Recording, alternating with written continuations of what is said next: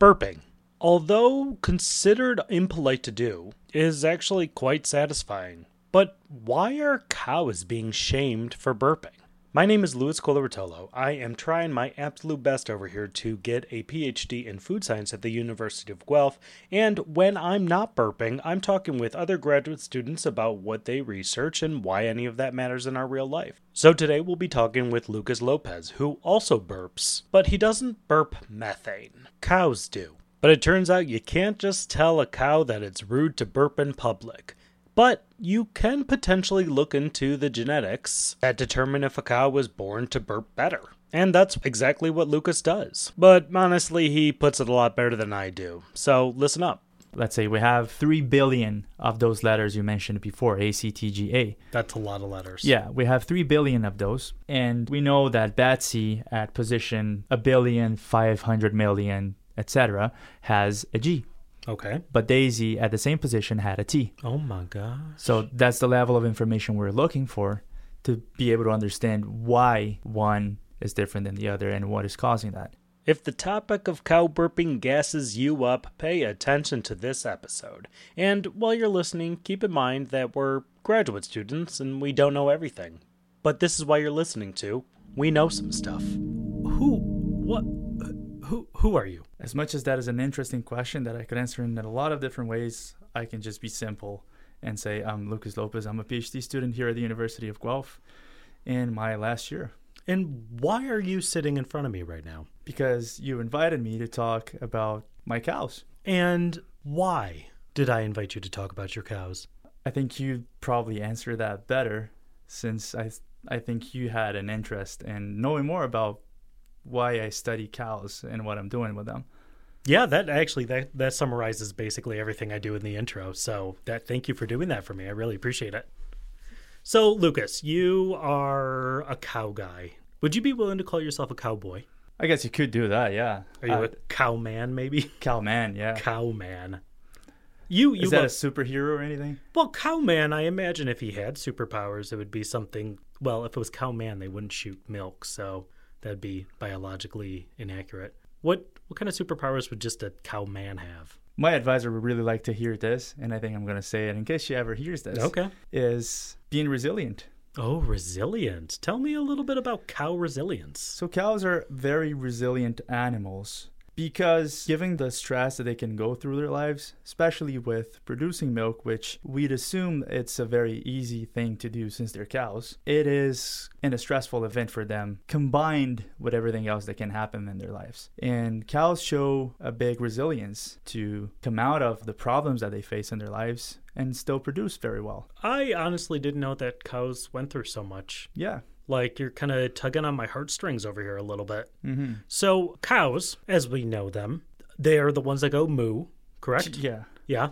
And they're great. Cows are great. They give us things like milk. They give us things like meat and leather and all of those wonderful things because we've domesticated them for thousands of years now. Yeah, I used to challenge friends to find anything in their lives that was probably not at any point related to a cow. The chair you're sitting on. Probably. There's something that came from a cow. Like what? What do you think? That'd be hard to say, but like even in your toothbrush, okay, there will be materials there. I don't know about today anymore because they are all plastic, which is not good for the environment. But in the past, they were made from cow hair in some parts. Cow hair? I can't imagine it was very comfortable to brush your teeth with cow hair. It's bristle, right? So it cleans it. They also have their bones being used for a lot of stuff. I think you as a food scientist would know better for gelatin. Oh, God, I love gelatin. I really do. Yeah. It's all them bovine gelatins. Oh. Yeah. So it's so thick and delicious. Your animal, your pet food, and a lot of other stuff. I remember seeing this little picture that had every single part of the animal, of the cow that is, with something that is made out of that part. But of course, with just an audio, we cannot really see that. We can close our eyes and imagine it. Yeah. Yep. Yeah. And just let our imaginations run wild. Imagine a big cow. A big cow. Giving you a lot of different objects in your life other than just milk and cheese. I imagine the text is just kind of like floating in the air. Yeah. and it's got arrows pointing to things. Yeah. Ooh, could it be one of those cows where it's like cut in half so you can see the insides? You could, because actually a lot of the organs and, the tribes are also used. So Yeah, absolutely. Yeah. Would you have a favorite part of the cow to eat? that's a good question. I usually stick with the hind cuts because they are usually more tender, and with, of course, the famous loin. The steaks. Yeah, the steak made out of the loin muscle, they are absolutely better than a brisket, for example. I get criticized because I don't really like brisket, and I know a lot of people love their briskets, but it's not really my favorite cut, especially because you have to cook them for a day, basically. So More or less. it's not really my thing. So then what is your preferred cut of steak to order? I love a porterhouse. Porterhouse is a phenomenal combination of the fat and the muscle and the protein. I really like that. Yeah. All right. You like steak. I'm a fan of steak as well. And other animal, other cow-based products. I love dairy. Yogurt is like an absolute favorite of mine. It's what I work with. Dairy now. Butter. That counts as dairy. Yes. And my grandma made tripe a lot, which was the intestine of the cow. Yeah, and I really enjoyed that. Which is basically what I work with. You work with cow intestines? That sounds gross. I work with rumination. A rumination. Let me ruminate on that one for a little bit. Okay, I'm done. That was faster than the cow.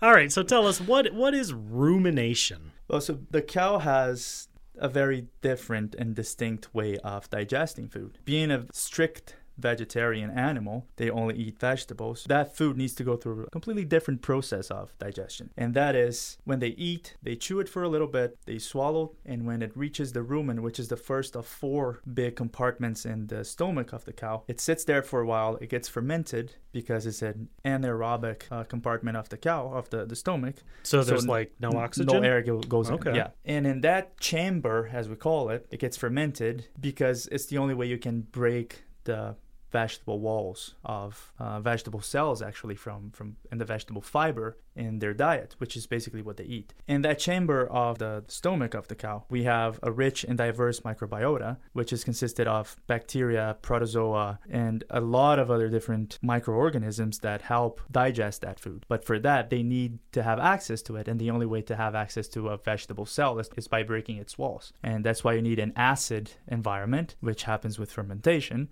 and then you can have access to the inside, and those microorganisms, they multiply and they become the protein for the animal. But before that happens, remember that I said the animal grasps it, chews it, swallows it, it ferments for a while, but because the particles are not small enough for the access of the microorganisms, the cow, and basically every ruminant, and that is a giraffe, a deer, a moose, they bring it back to their mouth, they chew it back again, and swallow it back and bring it back to their mouth again and again and again and again. That's disgusting. It is. And you can see them doing that in the farm. Like, it's really easy to see when they're doing that. And at one point, the particles of the feed become small enough to go through and be digested in the following parts of their digestive tract. That's basically how rumination happens. And the rumination happens only in the rumen, which is the first of the 4 chambers, where the muscles in that first chamber kind of throw all of that material around to give it space and room to ferment equally. And then it's where all the magic happens, but also where gas production happens. Because, as I said, I work with rumination time. The reason is the gas production, because we know that cows are being heavily criticized for their environmental impact, and we're just trying to find ways to understand it and see how it happens, to find ways to fix that. All right. I'm going to take this opportunity right now to say I eat vegetables. I swear I do. Sometimes it may not look like I eat vegetables, but I do. And I, last time I checked, don't have 4 stomachs. I might have 2, but I definitely don't have 4. So why am I so different than a cow who also eats vegetables? Because I think one of the ways that we can put it better is that we don't eat grass. Cows eat grass. They're always like, moo, moo, moo, give me more grass. Exactly. That's with your cows, they say that? Yeah. Moo, moo, moo, give me more grass. All day. All day. Oh, yeah. God, that's annoying. They eat a lot. Yeah. Yeah. And they love grass. They do. They enjoy it. Yeah. But I know that if a human eats grass, they get really sick and they throw up. And because you cannot digest that one. You can digest a carrot, maybe not corn. Maybe not corn. But all of the other vegetables that humans are supposed to be eating, you can digest those because of how our digestive tract works. But cows only eat grass and some corn, a lot of corn actually, and they can digest that based on how they work. Okay, so you're telling me that just the digestive system is different. Yeah. And we don't need to ruminate, although I will also admit I don't think I've ever ate the things that I've thrown up before. So maybe it's just that I haven't tried. And I would not recommend Okay, it either. all right. Yeah. We have the official medical recommendation. Kids, do not eat your own throw up. Don't be like a dog. Okay, cows, they eat, they moo, they're having a good time out there. And I've heard before that, farming is always... Yeah, I'll start over. I've heard it before. I think a lot of people have probably heard it at some point. But cows, they're doing this thing where they eat, then they throw up, and then they eat, and then they throw... Well, they don't throw it up. They just kind of... Yeah, just bring it back to their mouth. Slap it. And does it taste better the second time? Or you don't know. There's probably a study about that I never read. Well, then we should... Okay, yeah. We could be the first people that break into that story if it hasn't ever been done. But they're chewing, and I don't see how this is really a problem. Because now I've been told many a times before that cow burping produces a lot of methane. It does. And this methane is a gas that is very responsible for something like global warming. Climate change, yes. Climate change, thank you. So methane, bad. Cows burp methane. Could you light a cow's burp on fire? I would assume that you could. Yeah? At the moment that they're burping. At the exact moment. Yeah. So it would be a tricky sort of... And they do it very loudly, by the way. Oh, yeah? Yeah. How loud is a cow burp? Imagine a family gathering. Okay. Where you have either an uncle or that person that always does it in the family. Ah, yeah. Multiply that maybe by 5. Oh. Is that loud? That's a lot of burp. Yeah. Okay. Yeah, it's really loud. All right. So they're burping up this methane. And people are like... Cows bad. But at the same time, we're like, cows good. So what do we do about that? I don't think I can say cows are bad because that would be totally against what I do here. So I think cows are very good. Cows give us a lot, but their gas production is indeed a problem that we are trying to solve. It's far from being the main environmental problem in our society, and it's something that we here at the University of Guelph, we try to show that there is a problem to be solved, but it's far from being the main environmental problem. But we're still going to work on it. All right, so we acknowledge that cow burps are contributing to our current, environmental issues that we have going on this planet. And we know that when you eat, you tend to burp. It's, gas that is in your stomach and mouth and all that stuff, and it just has to come out at some point. So we couldn't, theoretically, now I don't want to bust open your research or anything or prove you wrong in the years that you've been studying this. Could we just put duct tape over the cow's mouth? How would they eat? You put the food in and then you duct tape it. That would be a lot of work, wouldn't it? Yeah, it would be. All right, I take it back. Is there anything that we can do to reduce the amount of methane that a cow burps? We got basically 2 different approaches to it. There's more to it, but basically 2.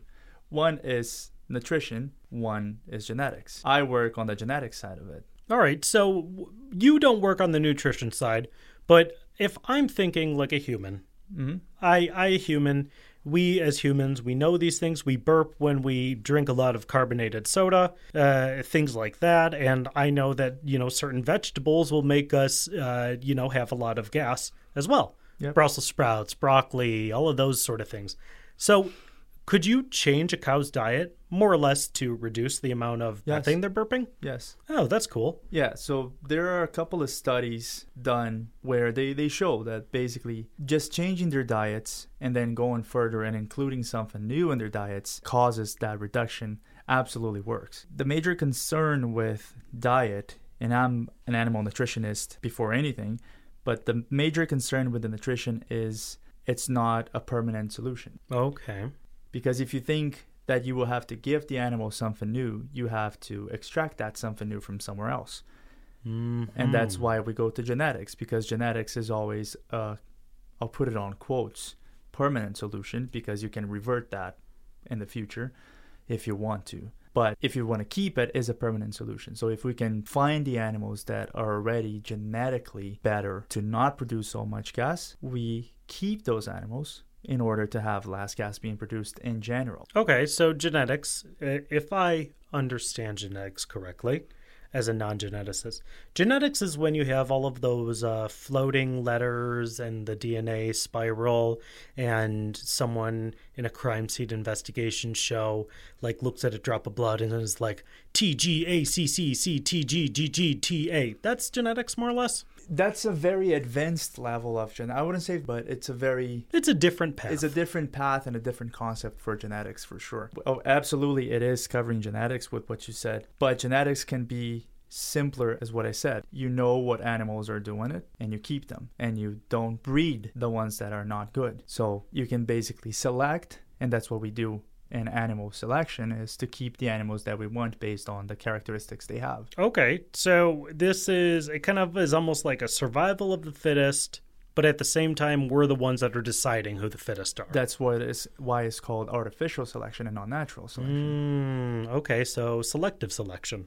Yeah. All right.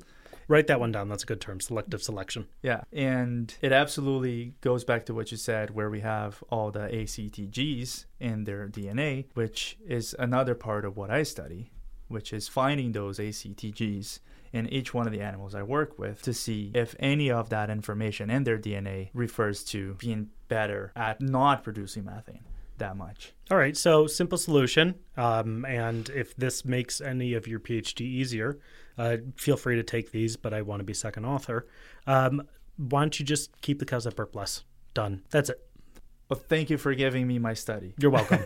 You are welcome. No, it's exactly what we are doing. It's exactly what my project is about. We are just trying to identify, and identifying is the harder part. So it's taking you a lot of years to identify this kind of thing. What goes into identifying it? The reason it takes a while is because you need to record and to measure these animals for methane production. And that is the whole point of it, is how do we find a way that is accurate, that is easy to measure, and that is cheap to measure methane emission from cows. Because as we said, methane comes from the burp, and 95% of that methane comes from the burp of the animal. So we need to find a way of measuring what comes out of their mouth. And this is when you introduce the cow burpometer 3000? Exactly. The cow burpometer 3000 that we have is basically a cart that is put in front of the cow.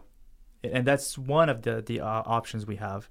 But the one I work with is a machine that is put in front of the cow where they go to eat, because they are trained to do that on positive feedback for food that is inside of that machine. And that machine has a muzzle that captures the gas coming out of their breath. And we know exactly what cow it is because we have their identification through infrared. So it's very easy to identify the cows and see who's emitting more or less. But the problem with that is we have to do it individually, and it takes a long while to measure hundreds of cows, as we're doing. You have hundreds of cows? In the moment, I have 400. 4? Yeah. Where are they? They are in the university's farm. Wait, they have that many here? It's over time. So. Oh, okay. I was about to say I've seen like 3 cows. But not here at the main campus at Elora. Oh, at the cow campus. Yeah, the cow campus. Cow University. Yeah. Tuition's really tough at Cow University it these is. days. They pay with milk. Yeah. Blood, sweat, tears, and milk. Yeah. All right. So you have these cows. They walk up to this little feed muzzle box thing. They eat. They burp, because that's just part of a cow eating. They're doing a lot of burping. And you're then like counting more or less the amount of methane that they give out. Yep. So if we see Betsy the cow gives off less methane than I'm trying to think of other quintessential like cow names. Betsy. Daisy. Daisy is a good cow name. Mm-hmm. Why? I don't know, but we have a lot of daisies. Yeah, right. Dairy farms. Well, now I want to know. Do you name your cows? I don't. Is it because you don't want to get emotionally attached? Because if they burp too much, if they burp too much, I'm gonna get rid of them. No, it's basically because I don't spend that much time at the farm as other colleagues do, so I didn't have that much contact directly with the cows. But I know most of them at the farm have names. They have this huge whiteboard at the entrance with all the names of the cows that are in at the moment. Oh, that's lovely. Yeah. All right, so let's say Betsy is burping up more methane than Daisy.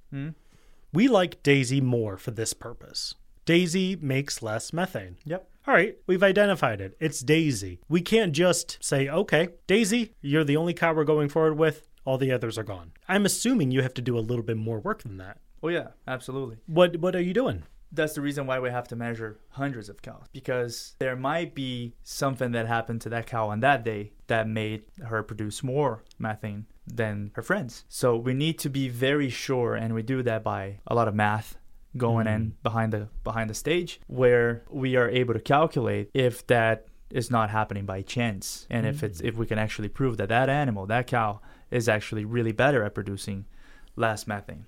So you're measuring these cows and their burps for many days in a row? Yes. How many days in general?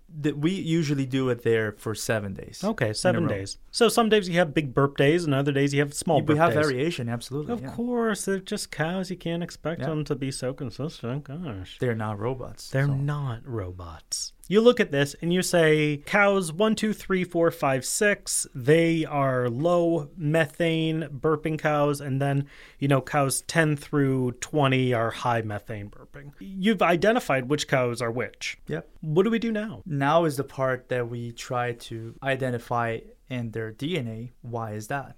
Okay. So what we do, again, is we have all the genetic information from these animals, which we call genomic, just to be fancy about it. And based on that genetic information, we are looking for the small differences between them. And that small difference is going to give us why Betsy produces more methane than Daisy. And after that, after we understood why in their genome, why their genetics is different, is where we are able to say, based on this, we're going to keep cow A, B, C, and not C, D, E, or D, E, F. Okay, so you're just looking up these genetics. I'm assuming it's, pretty simple. Betsy's got, some genetics and Daisy's got other genetics, and you're just like, yep, nope, this one's better. Yep. Is it that simple? On the paper, yes. Okay, but in reality? Absolutely not. Oh my goodness. That's why they give us PhDs for understanding that. Because it's really not that simple. Do you think that you could just look at a cow and be like, yeah, you're a high methane emitting cow? Not me, probably not. But I would assume that a farmer out there could possibly have that knowledge already. All right, so you're just trying to find all the DNA that proves it. Yep. Okay, so let's say you find a bunch of cows and they have a lot of similar DNA and a lot of differing DNA, but you know that they're all low methane burping cows.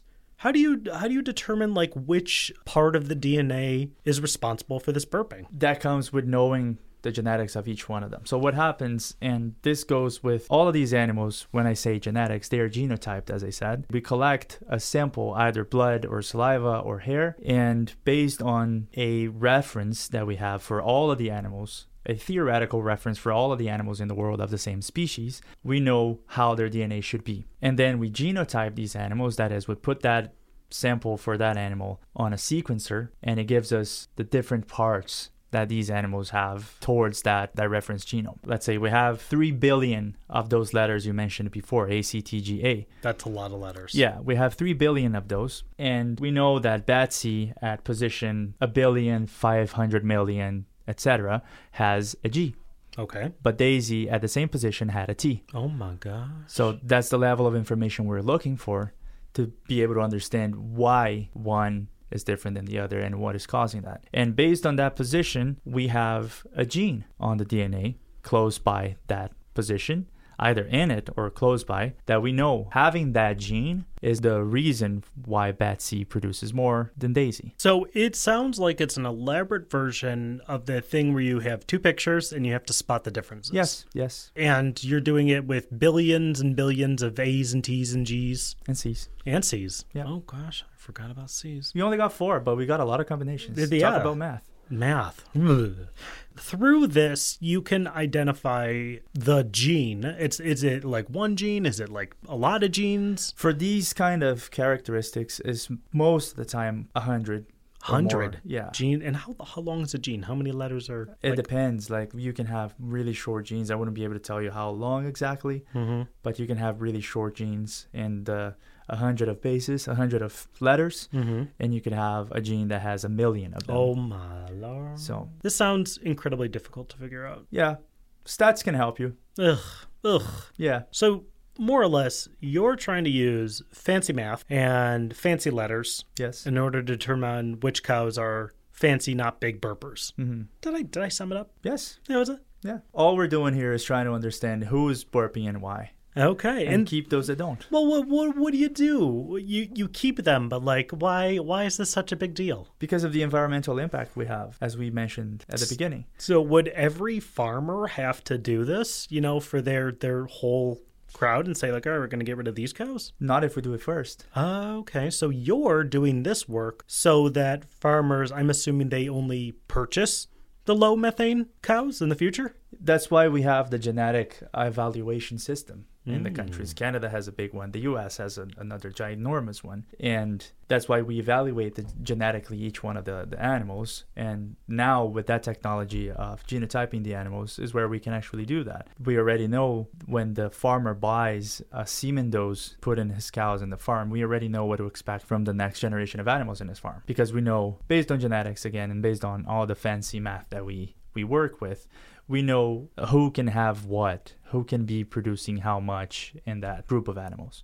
All right. So we want to make cows that impact the environment less negatively. Yes. That's a good thing. Yes. And you're doing it by feeding them and measuring their burps. Yeah. And then you go and you pull out cow hair, potentially cow hair that's not already a toothbrush. Yes. And you could actually do it with the one on the toothbrush as well, because the DNA is still there. By the way, just to not make people mad about it, to not think that we are really mean, when I say hair, it's literally plucking one hair. Really, just one little hair. That's all you need. I've literally you could do it more. Absolutely, you could get a chunk of hair, but you don't need it. In this conversation, I've easily pulled out more than 20 hairs off of my body. Yes, just from playing with my beard. Yeah, that has DNA. We could genotype you with that. Oh my God, can you see how much methane I burp? I would assume probably nothing, but yeah. Aww. You're not affecting the environment that bad with burping. But with other ways I am? You could probably do it with a lot of other stuff in our lives. All right. Well, at least I don't have the same judgment criteria of a cow. Yes. All right. Yeah. That makes me feel better. I'm going to sleep easy because of that tonight. All right. So let's wrap it up. We know cow. We love cow. How much do you love cow? I love them a lot. Okay. And we love feeding cow, but we don't love methane burping cow. It's necessary, but we don't love it. Exactly. It's something I wanted to say again, is to understand that we cannot fully stop it because the animal would die. Oh. Because that's how they eat. Okay. And we could only do that maybe in, I don't know how many generations of not having animals that work like that. And that would be a huge evolutionary divergent path. It would become a different species at that point. But anyway, we cannot fully stop it. It's going to happen, but we can absolutely reduce it and make it lower and make it impact the environment less than it actually does. As I said, it's not as bad as people believe it is, and I really wanted people to understand that. But we understand as well that it can be better. It can be made better and a lower impact in the environment.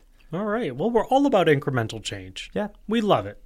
But not too much change too fast. It's scary. It's dangerous. Just little bits. Burp by burp. Burp by burp. Well, I honestly can't think of a better way to end the episode. Can you fake burp? Can I fake burp? Yeah, can you force a burp? I haven't done this since I was like 7 years old. Okay, I'll try it. All right, you try. I'll try it after you. Okay, how can I do that?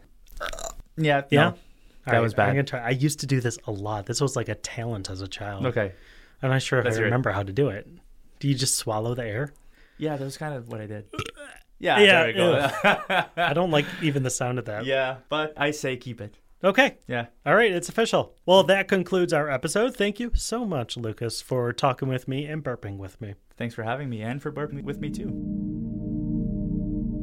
Well, then it is settled. Lucas and I both love a good burp, but Lucas is doing something about, cow burping.